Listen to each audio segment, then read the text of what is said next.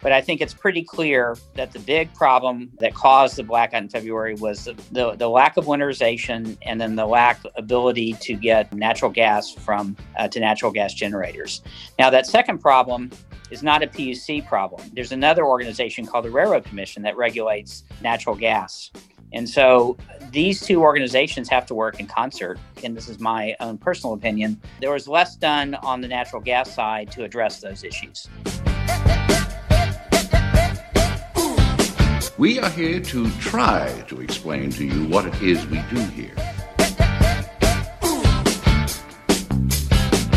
The solar industry in the U.S. employs more people than Google, Apple, Facebook, and Twitter combined. The most valuable commodity I know of is information. Wouldn't you agree? Welcome into the Green Insider Podcast, powered by eRenewable. I am your host, Fred Davis. Episode 53 coming at you right now, and we're glad to have you on board as we are each and every week.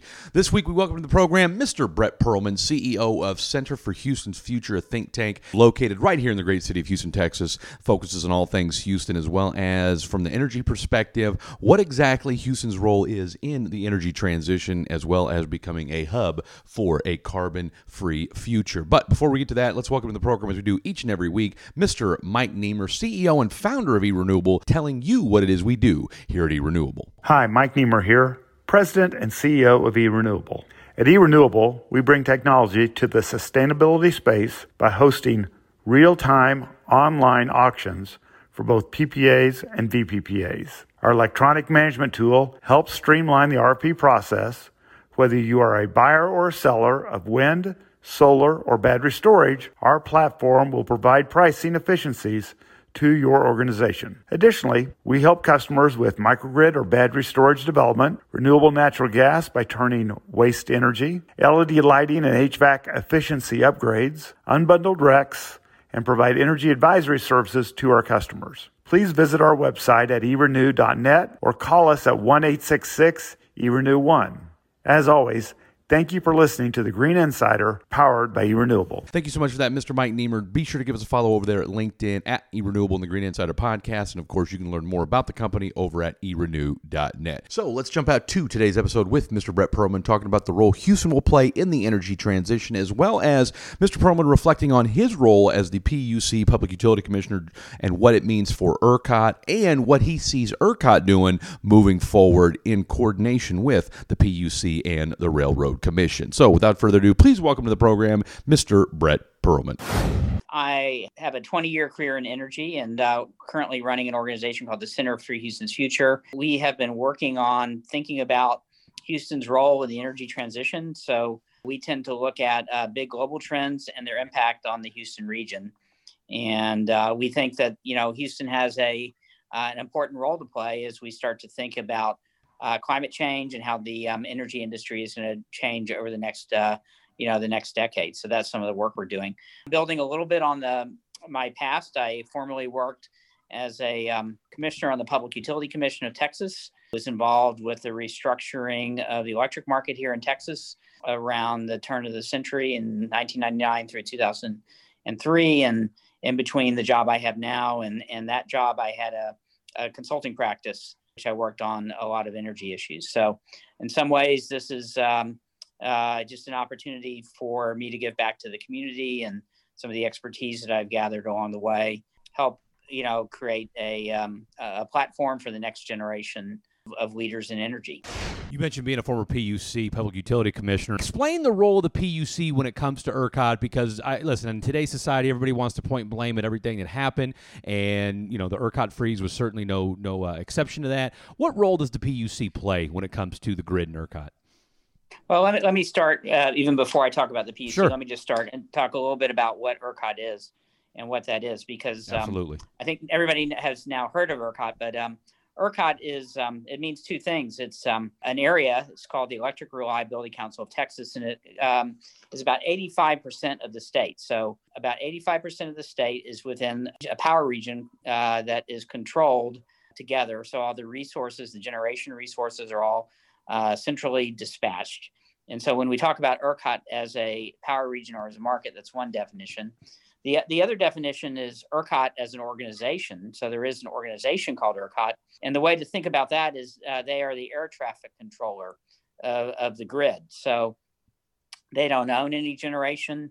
All they do, they don't even manage any generation. They simply coordinate the generation that's out there that's owned by a bunch of companies, renewable companies, thermal generation companies, nuclear companies. And so ERCOT's job as an organization is simply to be that air traffic controller of the grid.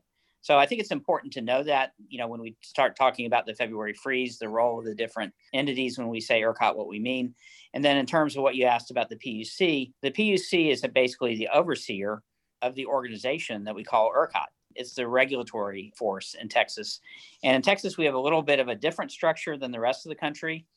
We are not interconnected with the rest of the grid because in the 40s and 50s, we decided we wanted to control our own destiny and didn't want to have regulation from the federal government. So we didn't, by not interconnecting our grid, we weren't involved in interstate commerce, and therefore Public Utility Commission, the organization I used to be on, is the regulator of the both the wholesale and retail aspects of the market. And so really what the Public Utility Commission does is that it's a regulatory agency that oversees and implements the policy that's determined by the governor and the legislature. So we are the Public Utility Commission is really a creature of the legislation that passed that governs how this market that I called ERCOT runs. When something like that happens, we get it. Everything that could have possibly failed did fail in February. But how do we prevent that, and what could have been done to keep that from happening? After the blackout in 2011, I wrote a op-ed that said this is a serious problem, and we need to take action to fix it. That we have to have stronger rules to enforce and winterization in Texas. As I mentioned, the PUC is a creature of the primarily of the legislature, and at that point in time in 2011, the legislature chose not to act, and so.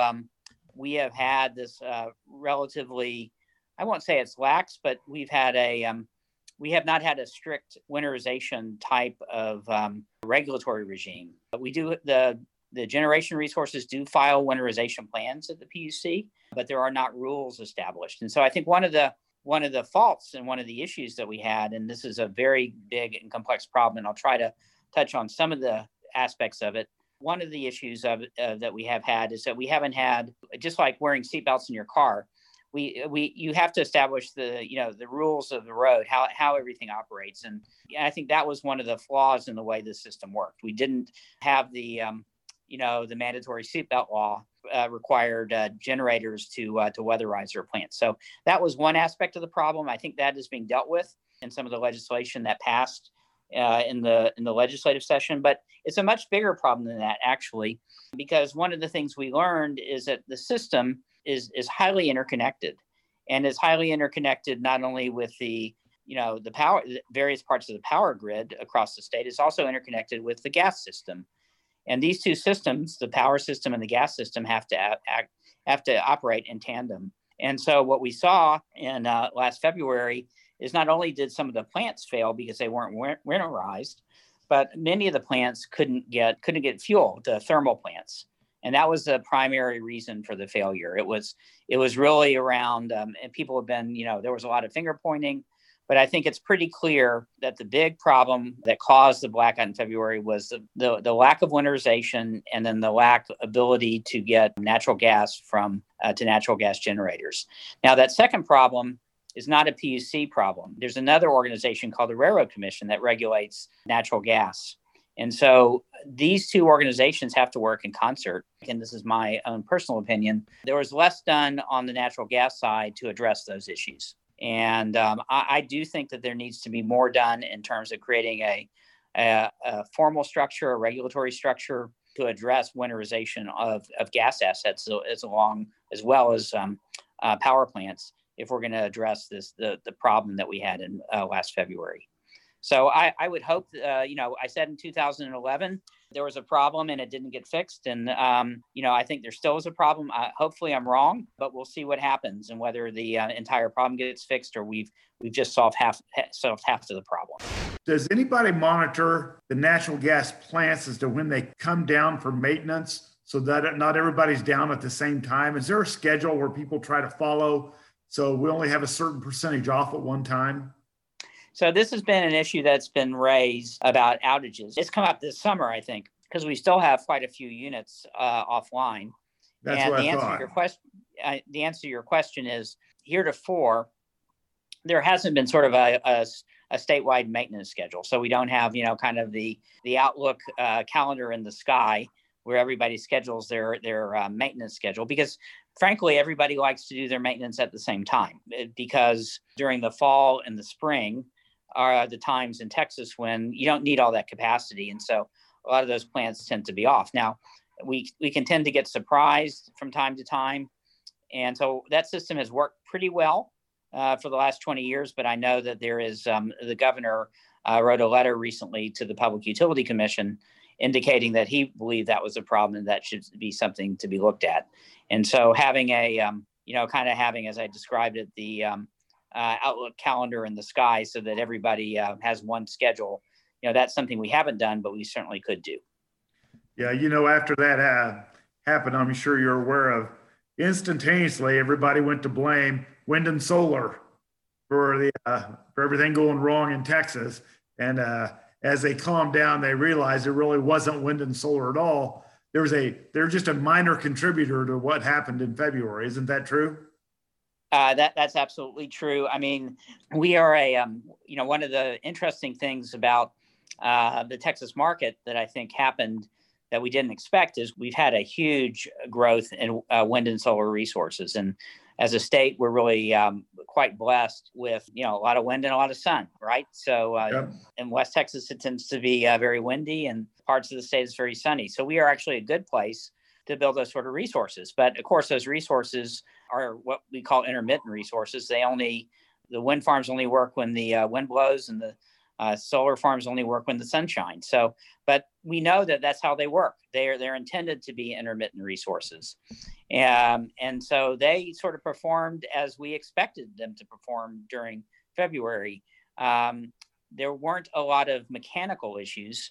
And in fact, solar overperformed what it was intended to perform during the days of the outage. So it was actually a net contributor to keeping the lights on during that period of time. I think the renewables have an important role to play in the state, and in terms of how they performed during the blackout, they performed just as as we would have expected them to perform. That's not to say there weren't some wind farms freezing up, and there doesn't need to be more winterization or weatherization, people say, of some of these renewable resources. I think that is something that needs to be looked at as well. But in terms of what the immediate proximate cause of the February blackout, it was clearly the thermal assets, primarily the gas assets that were the ones that failed.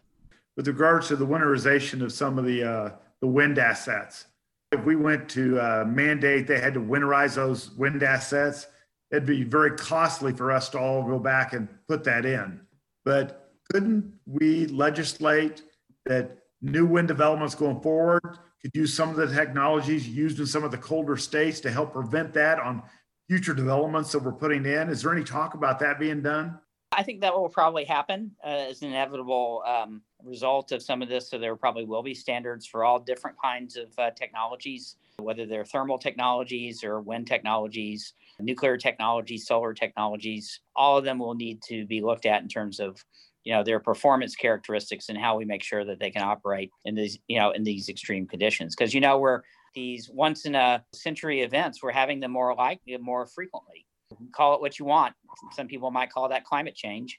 I think we need to start building our system for more resilience and addressing, the fact that we are going to have more variability in our weather. And as a result, we're going to have to sort of think about all of these resources somewhat differently. And so I do think having those kind of standards in the new resources, whether they're wind resources or thermal generation resources, is important. For a state that is one of the leaders in the world in renewable production, what kind of message are you sending to renewable companies? And as like you said, as Texas embraces this renewable energy transition or energy transition, what are you saying to folks when, as we've heard from you and several others, renewables pretty much did what they were supposed to do, but yet in the wake of all this, now we're going to slam them with the ancillary services charges? Yeah, I think that we've always had a framework in Texas where we competitively neutral, that we try to treat all the types of, we don't pick favorites. We treat all our children the same. Yeah. And I certainly did that when I was a policymaker and a regulator. I didn't pick one technology over the other. And so I think this idea of having a level playing field, if we start assessing charges, we are sort of skewing the way the market works. And I think that is problematic. Now, you will hear people say that, there are federal subsidies that already do that. I think that is, an argument that needs to be addressed, but all these resources need to operate at parity, I think. So, but putting a set of states, just to talk about the state one, putting a set of state policies in effect that favor one type of resource over another, I think is bad public policy. Are you confident that the legislature will pass or will come to a resolution when it comes to getting things right when it comes to ERCOT? So as you alluded to, whether you want to call it climate action, climate change, I mean, these 100-year events are happening not so every 100 years. Do you think enough will get done so that we don't see more of this in the future when it comes to the grid and having issues with severe weather? I'm an optimist. I always hope that we're going to do the right thing. And I think there is more work to be done, and we need to start looking forward, build our grid not for the last century, but for the next 30 years or 50 years. And so we ought to be thinking in those terms. And if we were thinking in those terms, we might make some different policy decisions than the ones the legislature is currently making. So I think there is more work to be done. I think the legislature did a good job in addressing some of the issues, but not all of the issues that were a result of the February event. Now, to be fair to them, this happened in the middle of a legislative session. This wasn't something they were planning to work on during the session. So given the circumstances, I think they did a credible job. I do think there is more work to be done, and hopefully over the next 2 years, as we have an interim session and we come back in to session in the next 2 years, some additional work will be done to sort of sort through some of the issues that didn't get addressed. Part of what you guys are doing over there at the Center for Houston's Future is low carbon and what it means, and just where Houston can become a hub for a low carbon future and kind of a centerpiece for it. Describe the work you guys are doing and just kind of the feedback you've received as far as where Houston stands in leading the low carbon charge.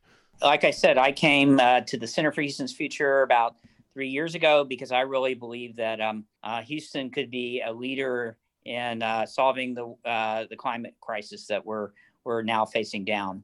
And that's because we have a unique set of assets and skills and companies and knowledge in Houston and workforce.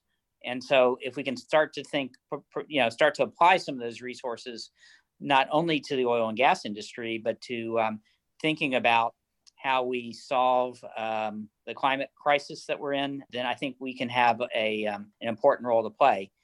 And so the work we've been doing has been thinking about how does Houston become a leader in the low carbon energy, how do we think about Houston as a low carbon energy leader? And that's the work we've been doing at the Center for Houston's Future the last 3 years. We're not saying that the oil and gas industry is going away. We're simply saying that energy is transitioning rapidly. And if we want to be relevant to the world in the future, we as the city of Houston, the oil and gas and the energy industry, then we need to start thinking differently about how do we have make a positive contribution to that energy future. And so what's your message then? Because again, you're in the unique position that you've been pretty much on dadgum near all sides of it. And so now here you are, because we've seen pushback from, not necessarily from the renewable side, but we've definitely seen some pushback from the fossil fuel side, maybe a little acrimony, if you will, between the two groups as far as, who's doing what. How do you kind of mend those fences a little bit? I think all these forms of generation have a role, and I think, and customers have a role to play. So this is a big $1 trillion industry when we talk about not only Texas, but the globe. And if we can put our brain power to use in solving some of these very difficult issues of making sure that we can have both affordable and clean power, then I think we can really provide a service to the world. And so that's what our role is at the Center for Houston's Future, is to try to envision what that energy future might look like, and then how can Houston as a region and companies that work in Houston and stakeholders all come together to help achieve that new goal. Two-part, we'll get you out of here. One, we've heard about, and we know just from all the folks we've talked to here in the city of Houston, yourself included, that Houston has the resources, the infrastructure, the workforce, what have you, to make this happen.